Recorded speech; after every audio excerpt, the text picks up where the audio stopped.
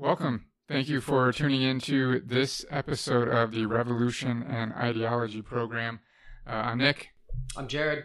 In this episode, we are going to be discussing the history of Labor Day and sort of how it was originally founded, the historical context with which it originated, and then how it has changed over time and what it really means. I think that today we often associate Labor Day with like barbecues and like shopping maybe or something, and like some weird kind of like bastardization of like patriotism, which we will get to why that's a thing. But before we get started, do you have anything that you wanted to add? I'm super interested. I'm super interested to learn about Labor Day.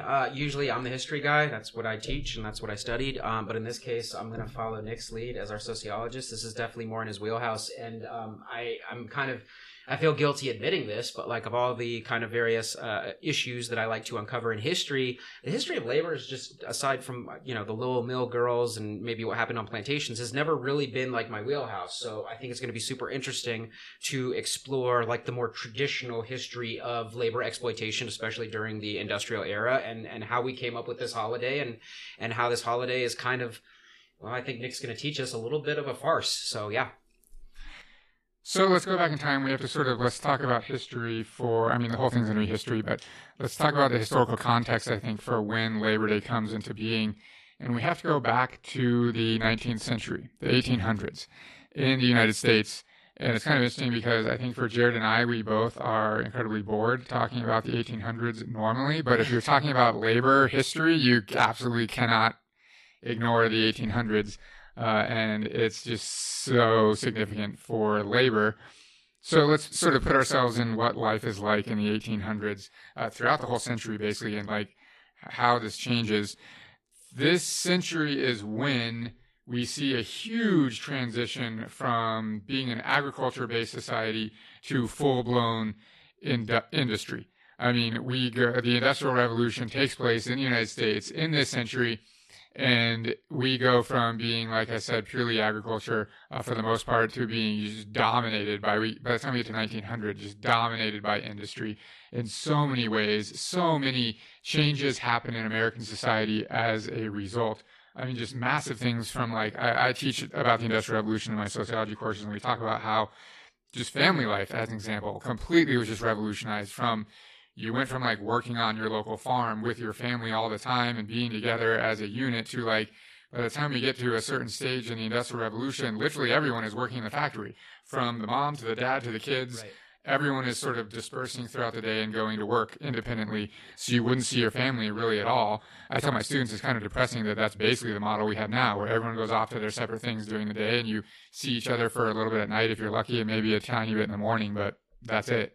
And that's such a change from what it was like before we had industrialization. We have a couple of episodes that were like prior that kind of talk about the transition to this period. We teach the 1800s through the lens of like indigenous peoples or slaves that are freeing themselves or women. We definitely love the 1800s for that purpose, but we don't necessarily really dig into like heavy, like the traditional whitewashed version of the 1800s that most of us got in the K through 12 system.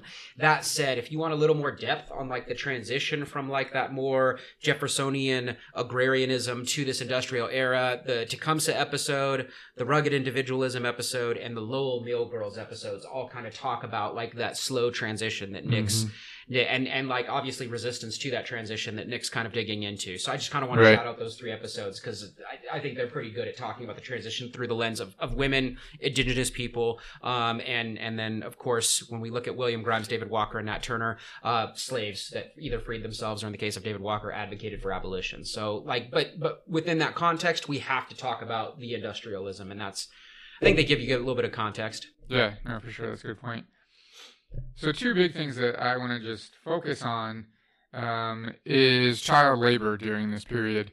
I don't know if I need to explain that to our listeners, but children did labor in the factories during the Industrial Revolution. It's kind of a weird thing that they were actually really, really good at working on the machines and cleaning and repairing them because their tiny little hands could fit in the places where like adults' hands couldn't go. It's a weird thing, but like that's what happened as a result of the Industrial Revolution before there was compulsory education in the public schooling system that we obviously exist now. Like clearly it's illegal for children to work in factories in the United States because they need to be in school.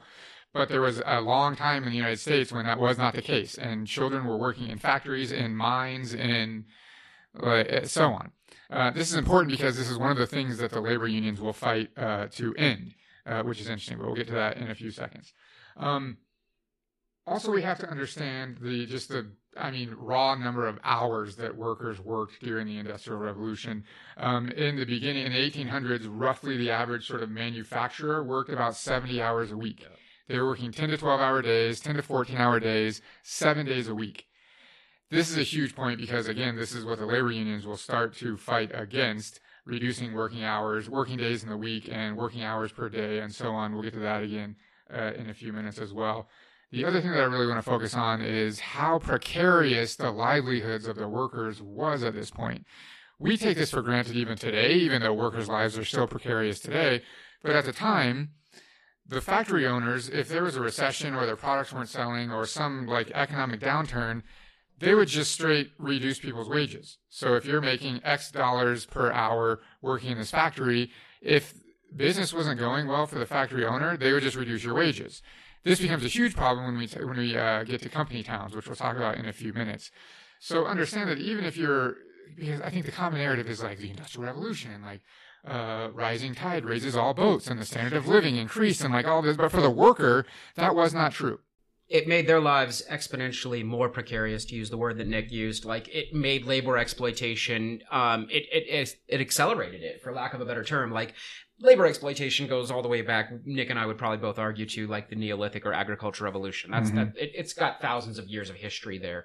But just like anything in industry, with the Industrial Revolution, it accelerates everything and exacerbates the problem, and then makes that problem more widespread among a larger population, offering much less opportunity for people to find some sort of escape from what Max Weber called like the iron cage, which we've already had an episode on Weber and the iron cage. But regardless, that's what makes this kind of exploitation so much more.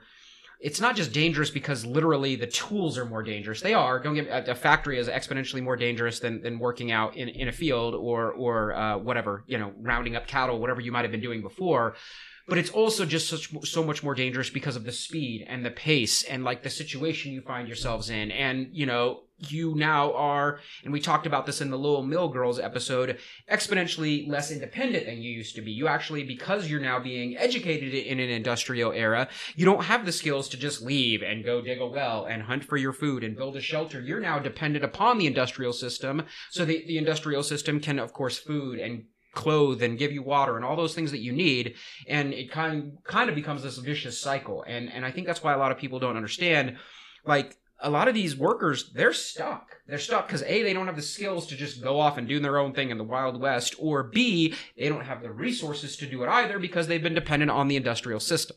So no, I think your point of dependency is really, really key. This is when the average American becomes dependent on the system itself and dependent on their role and others to provide them with jobs and like so on. Like you said, people often say, well, if the workers weren't happy, why did they just go do something else? Like this is the point in American history when like going to do something else that's not an option. Like that's now. Like, yeah. You don't want to sit in a cubicle all day? Why don't you just go back to college and go do something else? Yep. Well, college now costs thousands of dollars, whereas 2 generations ago, it didn't. Why don't you just go leave the country? Because now I need so many different documents to leave the country, and it's very difficult. And not everybody can afford airfare, and all these other things. Like that's the dependency we're talking about. Like it's easy to say it, but you get locked in. Yep. And yeah, I would say we might be more locked in now than the industrial age, but that's a debate for a different oh no, I wouldn't disagree with that. Yeah. But this is the point in American history when all Americans become locked in. Prior to this, like, if you were a farmer out in whatever, western Massachusetts, and you didn't like what was going on in the city, you didn't have to go there. You could survive on your own out there with the other farmers and like do your own thing. Or even if you were out on the quote unquote frontier, like you're surviving basically independently from the system. But now if you're working in a factory in a city, after not very long, you've lost all those skills. And definitely after a generation, like it's over. You're dependent on the system and you have no option but to like leave. Right.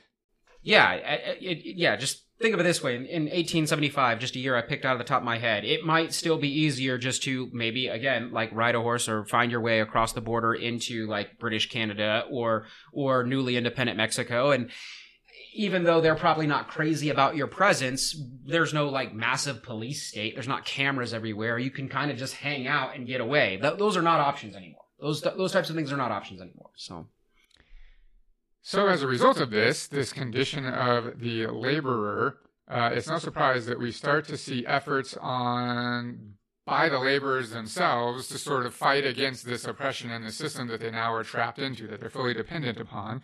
And we see the birth of labor unions, worker solidarity. I guess unions come a little later, like formal big unions like we are familiar with. We'll talk about those in a few minutes. But at first, it's just workers having solidarity with one another in one factory or in one profession and fighting against exploitation. I mean, we need to call it what it is. It's exploitation. They're working to death, right? So this starts to happen in the beginning of the 1800s as the Industrial Revolution. I mean, really the story is as worker solidarity and worker strikes and worker efforts against exploitation are growing alongside the Industrial Revolution. It's not as if the Industrial Revolution happens and then 50 years later there's a strike. Like, it's happening all the time. But this is a history that we often overlook when we're getting the K through 12 like story. You don't get this at all. You might, if you're lucky, get like a Haymarket massacre or something, which we'll talk about in a few minutes. But even then, I don't remember learning about any of that type of thing like when I was going through K through 12. I got the celebratory Gilded Age, and we're sitting here exactly. like celebrating these jokers like Carnegie and Rockefeller and Gould and Morgan. Like, it was absolutely disgusting now that I look back on my education. But that's what we got, right? But Labor Day plays an important role in this narrative, both in us sitting here telling this story and the government's effort to shift the narrative away from the efforts of labor, which we'll talk about. But we need to understand something. These efforts on the behalf of labor were radical and militant. It's not as if, I mean, not all of them were, but in general, sort of the sentiment of labor fighting against their exploitation and oppression in the 19th century we would definitely consider that to be radical today, the actions that they were taking. They were sometimes violent. They were definitely willing to put their lives on the line, and we're going to talk about two examples here in just a second. But we need to understand that sort of this is the social milieu that Labor Day comes into being within, is these radical labor efforts and movements and solidarity to fight against the exploitation that they have no choice but to participate in order to survive. So let's talk about the first Labor Day, because interestingly, the history of Labor Day doesn't begin with the first one. It doesn't end with the first one. It begins with exploitation in the Industrial Revolution, and it ends with something else, which we'll get to. And it hasn't ended. It's still going on. We still celebrate Labor Day, but it's just become sort of this like twisted, weird thing. We'll talk about that in a second. But the first Labor Day, let's talk about that. It happens in New York City in 1882 on Tuesday, September 5th. Interesting. Under the direction of the Central Labor Union. So the Central Labor Union was actually a union of unions. So there were smaller unions based on different craft. And like Soviet Union? Yeah, exactly. A bunch of Soviets. I mean, you joke, but like seriously, people freak out when they hear that in a post like McCarthy era. But yes, like socialism was a very like real like belief system for a lot of the American population before the back-to-back world wars. And honestly, Labor Day plays a role in that, the Red Scare and so on. We'll get to that in a few minutes. Yeah, absolutely. So the Central Labor Union comes up with this idea. I'm intentionally not talking about the person that gets credited with this because that itself is controversial. We'll talk about that in a few minutes as well. So a person in the Central Labor Union comes up with the idea to create a day that would be focused on labor. And this is exactly what he says. This is a quote. It would be a street parade to exhibit to the public the strength and the spirit of the core of the trade and labor organizations, followed by a festival for the recreation and amusement of the workers and their families. So it's a parade and then a festival with amusement. So on September 5th, 1882, in New York City, the first one happens. 10,000 workers from various professions march in the parade, and then it ends at a park, and they all take part in sort of it's a massive picnic, is what it is, and there's speeches from different speakers. Interesting, there's coverage from like New York City newspapers. I read a few articles from that event that happened in 1882. Honestly, they march. There's a picnic at the park where they listen to speakers and they drink beer and etc. So that's the very first Labor Day in 1882, and it starts to pick up steam from there. Interestingly, one thing I definitely want to point out that most people, I'm sure, definitely don't know, most people probably don't know about the first Labor Day at all anyways, but they had to go on strike in order to participate in the first Labor Day because clearly they didn't have the day off work. So all of these 10,000 workers that on a Tuesday took part in this parade, they went on strike to do so. They went on strike from their jobs and they left and they went and participated in this parade. So that's important. The very first Labor Day was a strike. It just goes to show like how much we're not taught about this kind of history and sort of the importance of a labor strike and like what happens and like all these things. So that's one thing.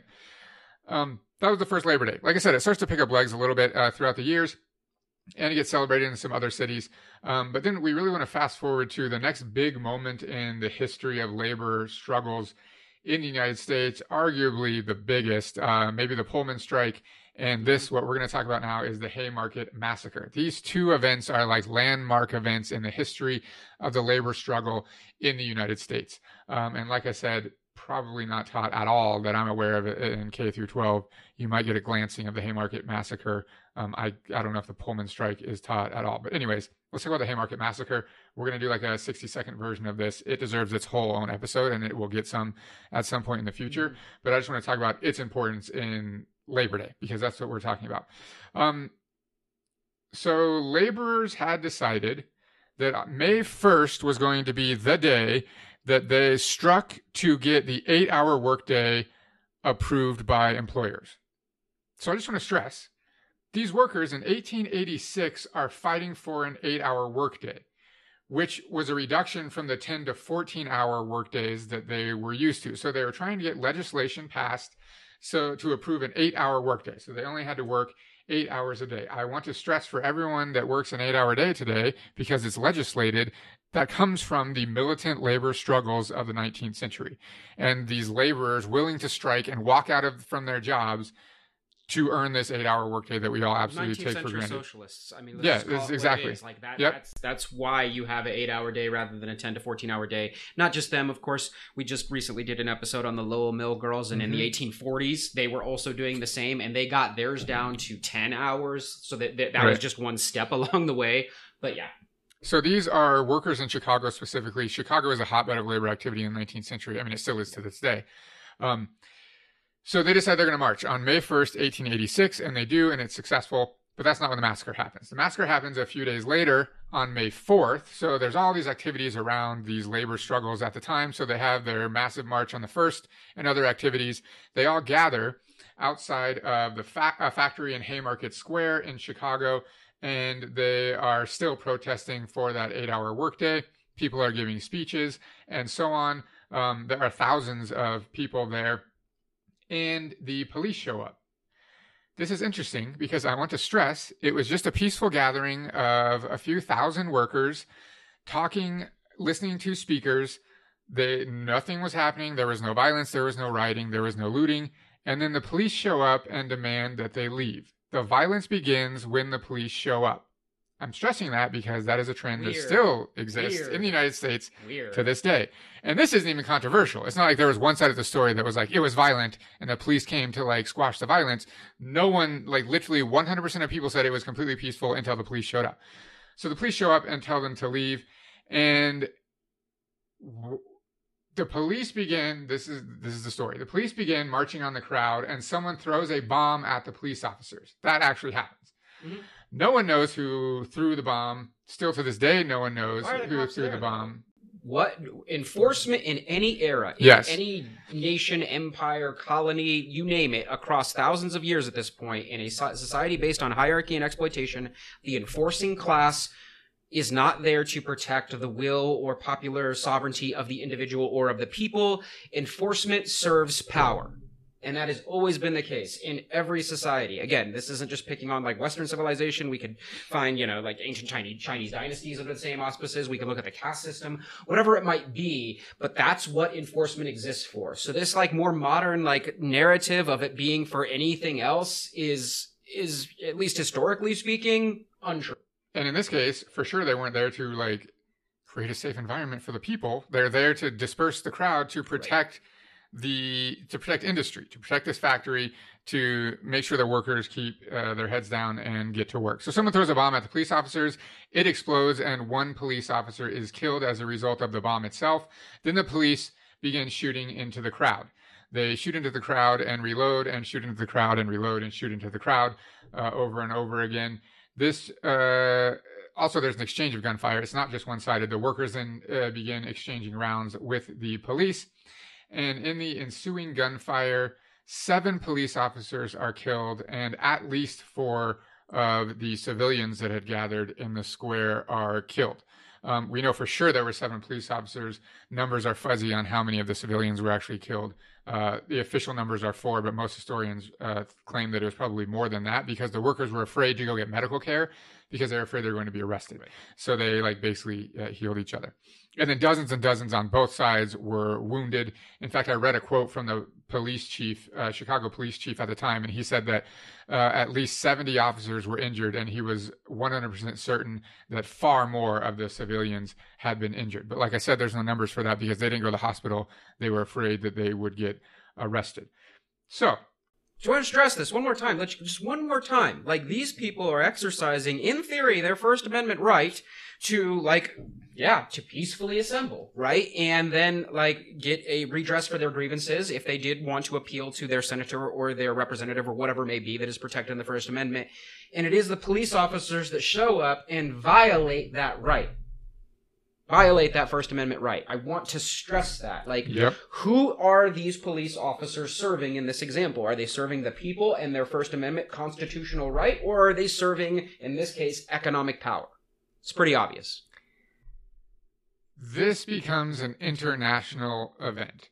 It is the news coverage is across the globe, and the following legal proceedings of what happens after this massacre are internationally covered by newspapers and cities all across the world. It's not super important for the Labor Day aspect of this, but if you're curious, 8 people were convicted of conspiracy. The evidence is that one of those 8 people may have potentially built a bomb, but none of them actually threw it. 7 were sentenced to death, and 1 was sentenced to 15 years in prison. 1 committed suicide rather than go to suicide in jail rather than face his death sentence. The governor commuted 2 of the sentences to life in prison, so they didn't get the death penalty. They got life in prison.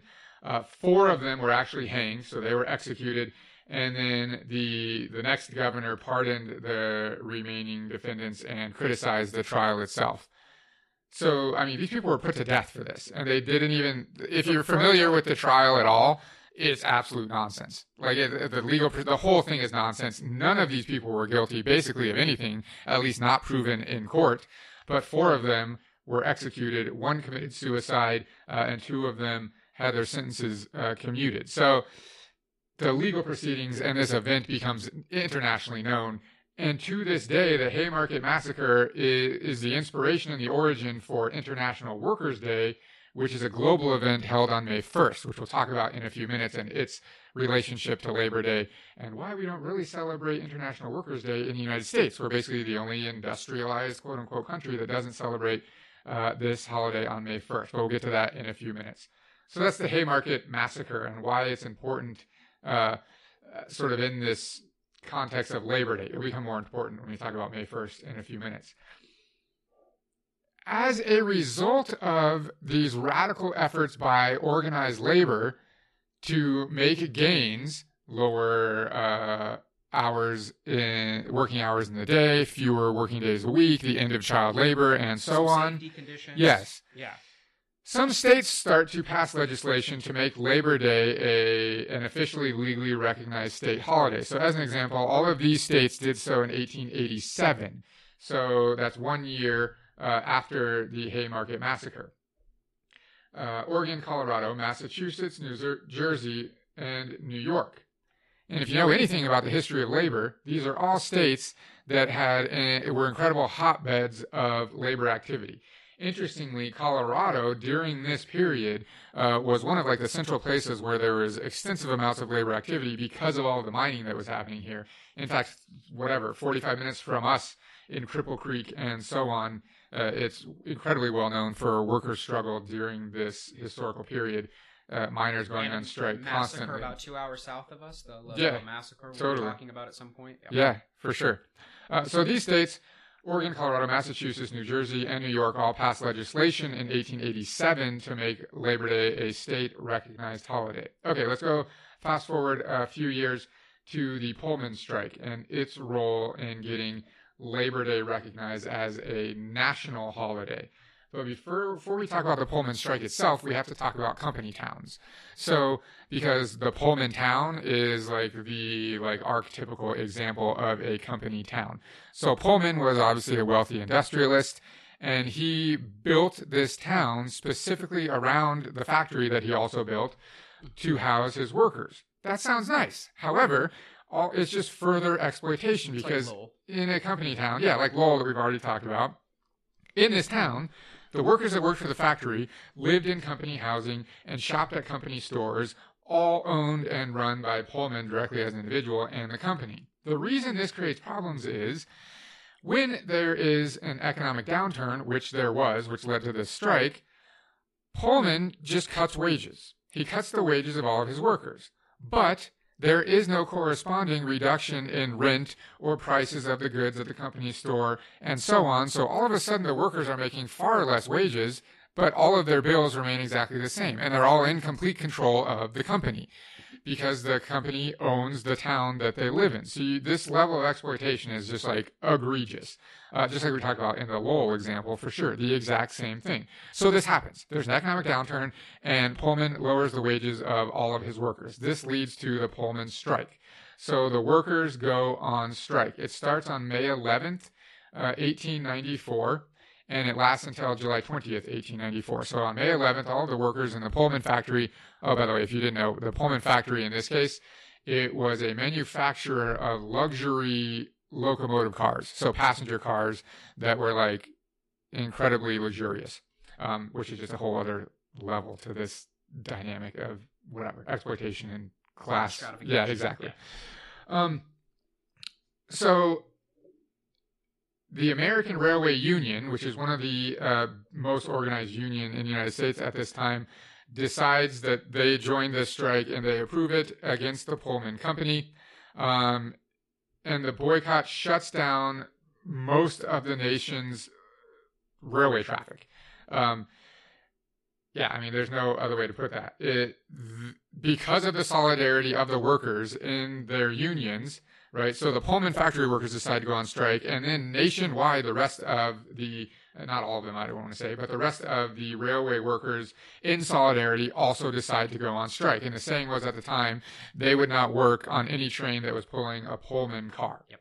And so they basically shut down rail traffic nationwide. I don't have the number here, but I think I read that it was 250,000 workers across the United States in 27 different states. Love it. That's huge. You love to see it. And this is in 1890s, right? We haven't seen a strike that big probably since then, right? Imagine if 250,000 workers across the United States went on strike today. It would be like Armageddon, right? Too soft. We're too soft now. But we've lost that spirit largely as a result of this narrative being hidden. This is also, I just want to give like a cameo, I guess, to Eugene Debs. He's hugely important in the Pullman strike. He's the leader at the time. I think it's the American Locomotive Union, which is another, obviously, union of railroad workers. It's massive and highly organized. He gets involved here too and helps organize the Pullman strike. And if you look up like propaganda of the time from newspapers and stuff, they all are trying to paint it as if like it's this radical socialist leading these communist workers against like blah blah blah. And there's a really classic like image of Eugene Debs sitting on top of a bridge with a crown on that says King Debs. And the propaganda is like he's sort of the like puppet master behind this the whole thing is ridiculous, as you might imagine. Now, this goes to the next level when the president gets involved. So this is Grover Cleveland. He gets involved under the auspices that the trains are unable to deliver mail because of the strike. And it's the federal government's job to ensure that the mail gets delivered as a federal benefit. Wait, now a president is supporting delivery of the mail? Weird. Weird how times have changed. Though let's be honest, he only did that so that he could shut down the strike, right? He sends federal troops and local law enforcement and members of the militia into Pullman to put an end to the strike. And as you might imagine, things turn violent. In this standoff, a total of 30 workers are killed by federal troops and local law enforcement and local militias at the time. So they come in and violently put an end to the strike. However, just before that happens, so it basically comes to an end July 20th, 1894. Just before that happens, on June 28th, 1894, President Grover Cleveland signs into law making the first Monday in September of each year a national holiday known as Labor Day. Why would he have done that? That's a weird thing to do in the middle of a strike. He's just trying to ease tensions at this point. This is like one of those concessions, like one of these, again, just like completely inadequate concessions that power, whatever that power is, in this case, a modern day nation state, in the past it might be an empire or, again, a kingdom or something along those lines, but a completely inconsequential concession to basically get people to shut up. Like, look, we won this little thing. We won this one day a year where we don't have to work. I mean, never mind, like, all the days off you get in just about every other developed industrial first world, whatever stupid, like, adjective we want to use to describe nations, whatever. In the United States, it's that one day a year. Wow. Like, and we're all just supposed to be so grateful to the executive in this case for giving us like this just minor, super minor, inconsequential concession. We're appealing for an 8-hour workday at this point. And, you know, one day off of those 10 hours spread across 365 days does not even remotely equate to the same reduction in labor by any stretch of the imagination. But again, this is like, oh, thank you, nation state. Thank you, president. Thank you, government, for giving me this one day off. That's what this is about. It's merely, what would we call this today? It's a little bit of theatrics. Mm-hmm. It's a little bit of propaganda, and it's a lot of just like, again, trivial concession. Exactly right. Concession is the perfect word. And mind you, that was just back in the industrial era. If you look at a Labor Day today, it is not comprehensively celebrated. That Walmart is still open most of the time. Yep. Or that, I almost said Come and Go, like everyone knows what that is. It's a gas station, or 7-Eleven. People might be more familiar. That's still open, and there's still somebody manning that desk. There's a clerk there.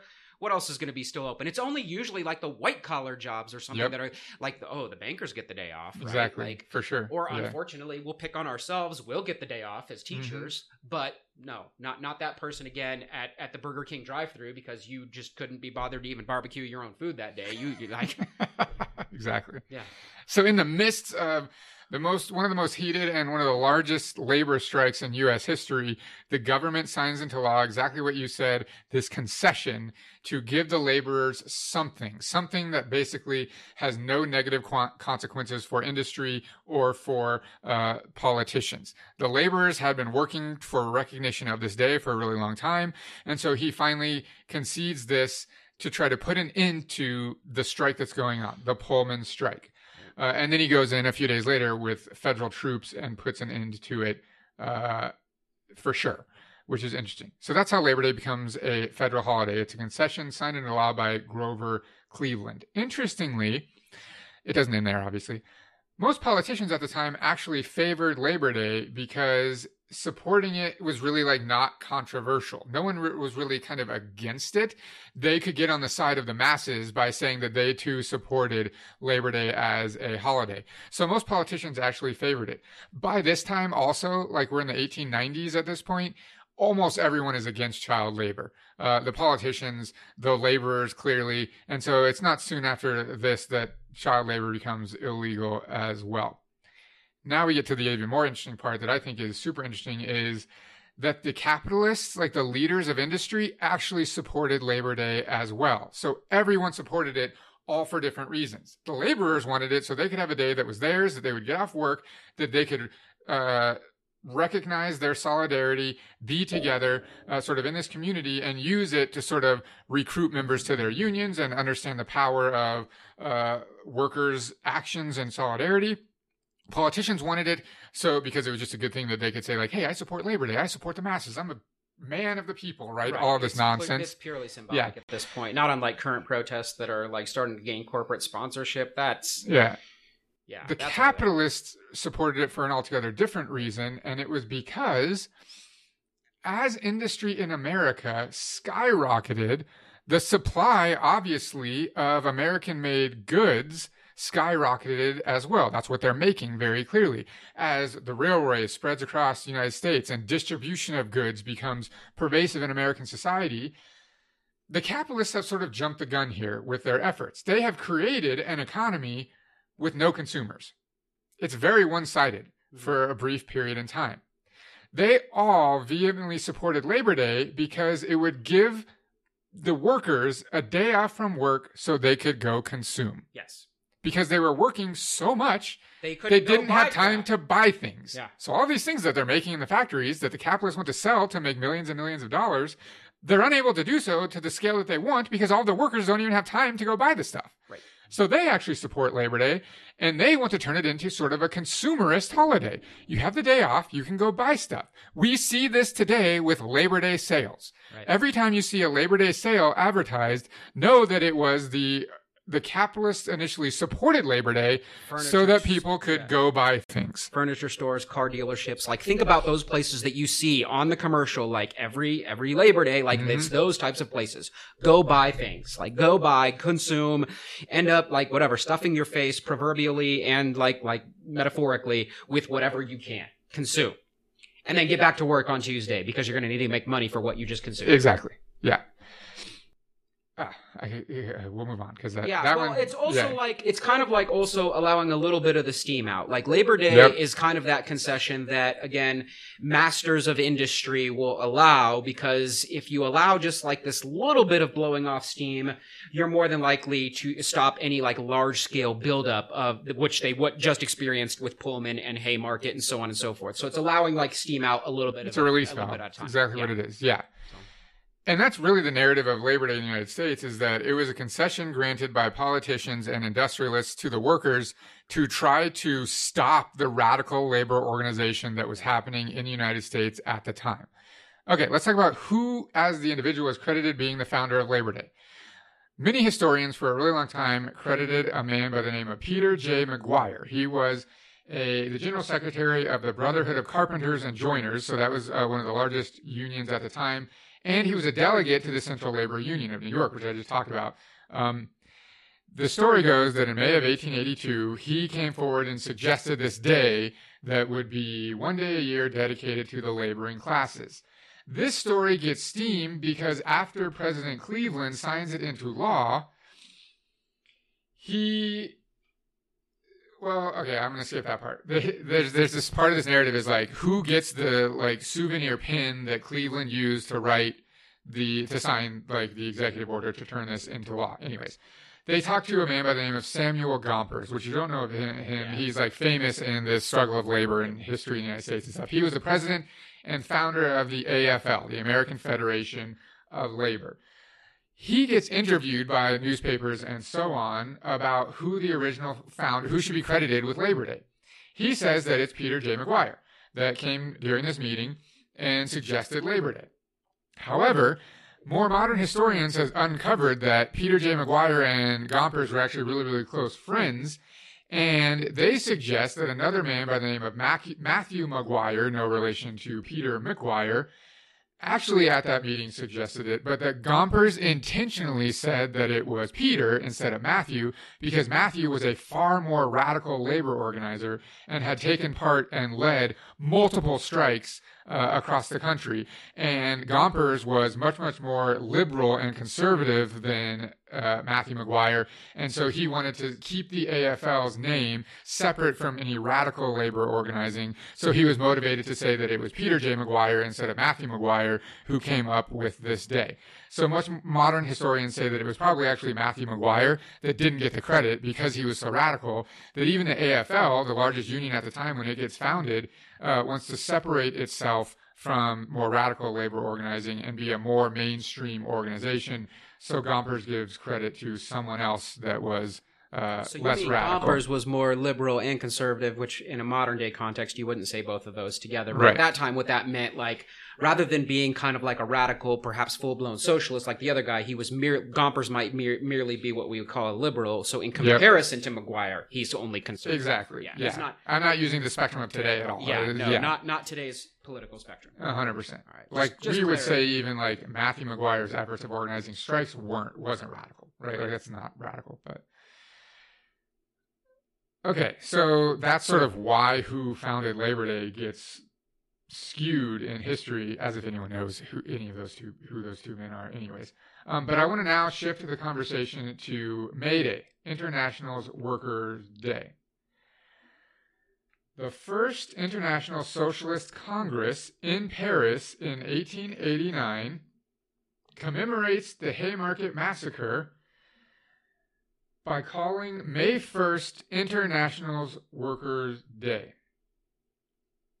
And it becomes celebrated across the world. This is just an example. I like this because it shows the solidarity of workers worldwide, that this gathering in Paris, they knew what was going on in Chicago, and they chose May 1st as a result of the efforts that were going on in Chicago to have a new day that's international, that recognizes the power and the efforts and the exploitation of workers. And so they call this on May 1st. Interesting. Now, why don't we celebrate May 1st as International Workers' Day in the United States? Why do we celebrate Labor Day instead? Well, that's not unintentional.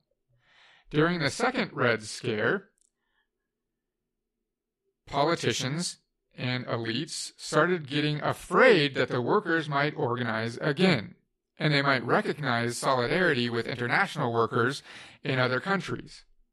So in 1955, Dwight D. Eisenhower proclaims that May 1st from then on out should be known as Loyalty Day.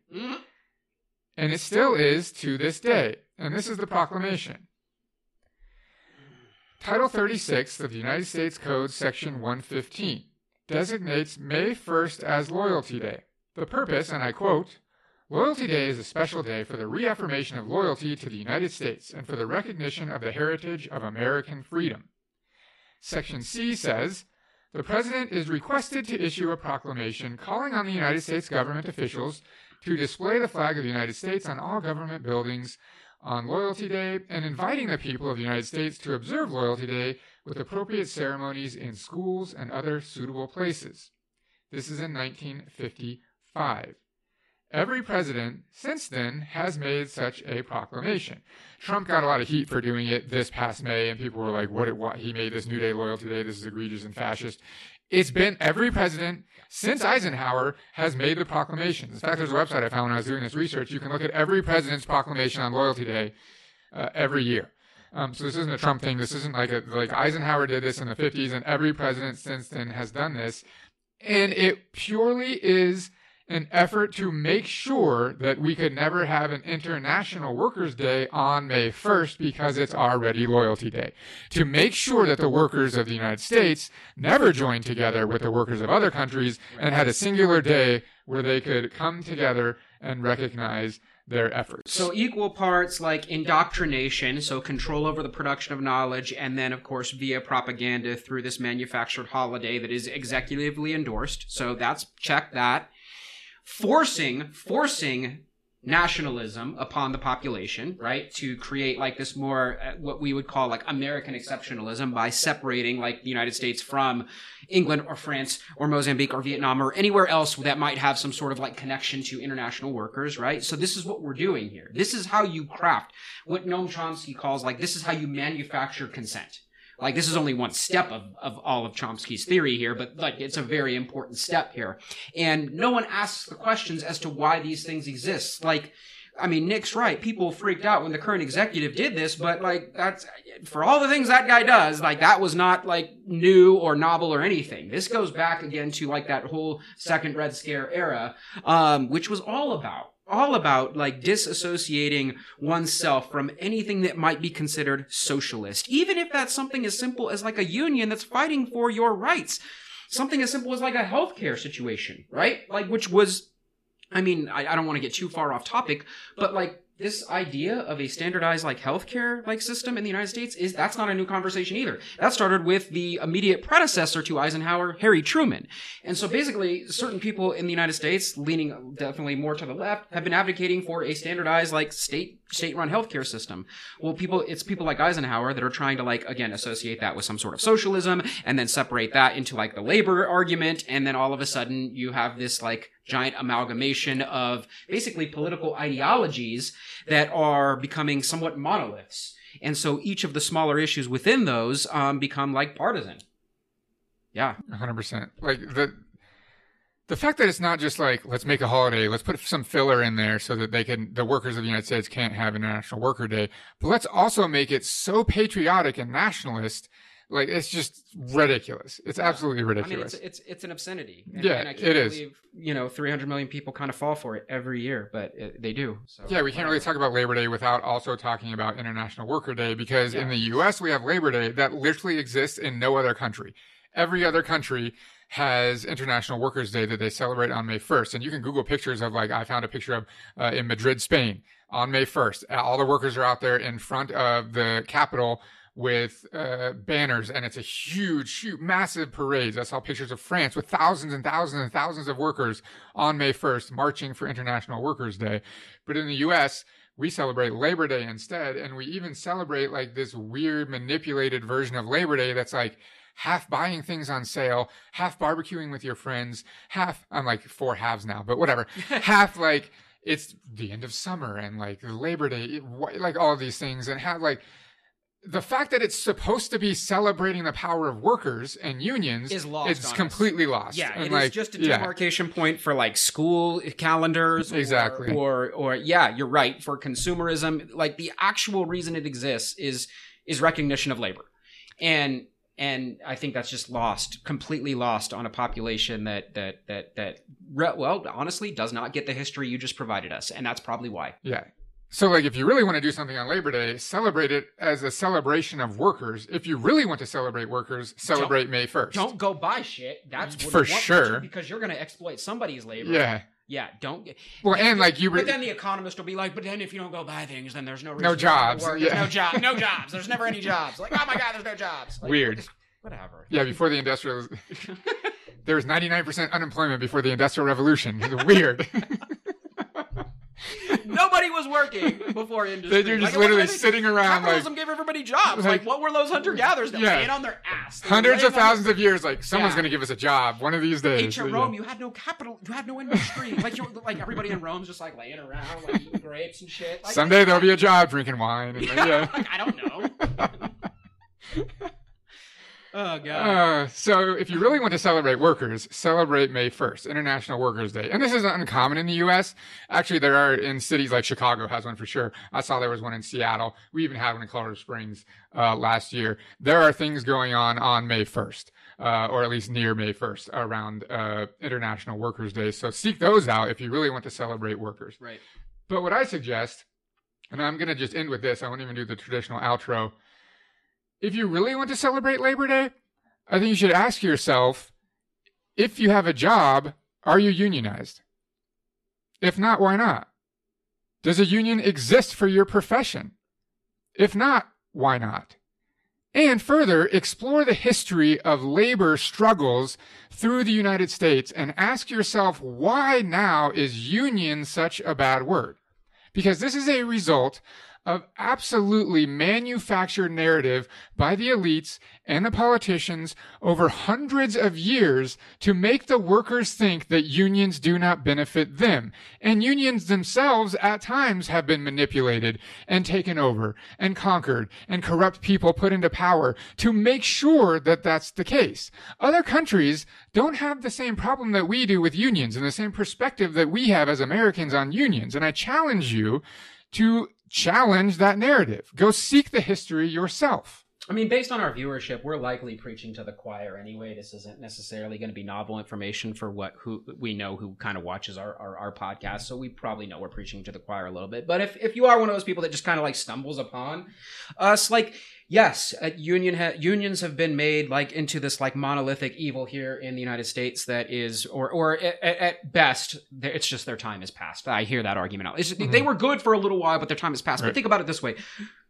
We have weekends, and that's not much. Like 2 days out of the week is not much. Yep. But even what little we have because of unions, there was no such thing as a weekend before the union. Yep. At least not in the industrial era.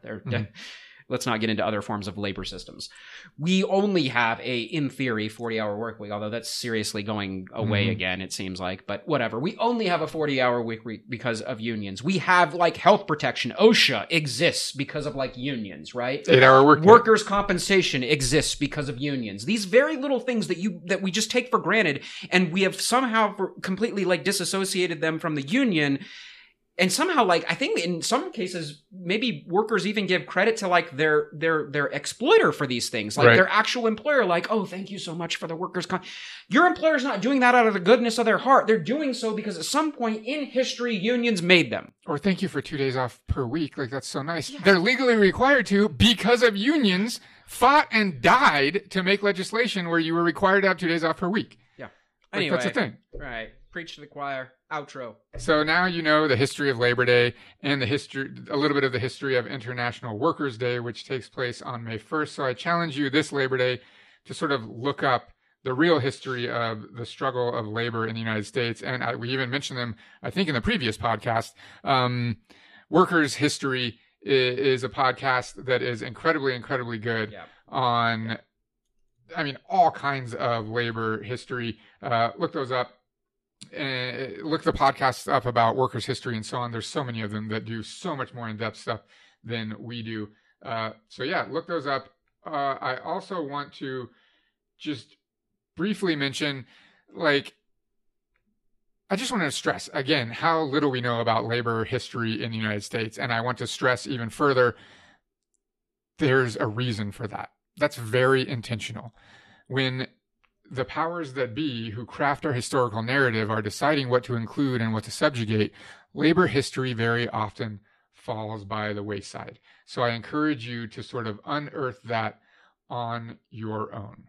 So that's it. I'm Nick. Jared. Later.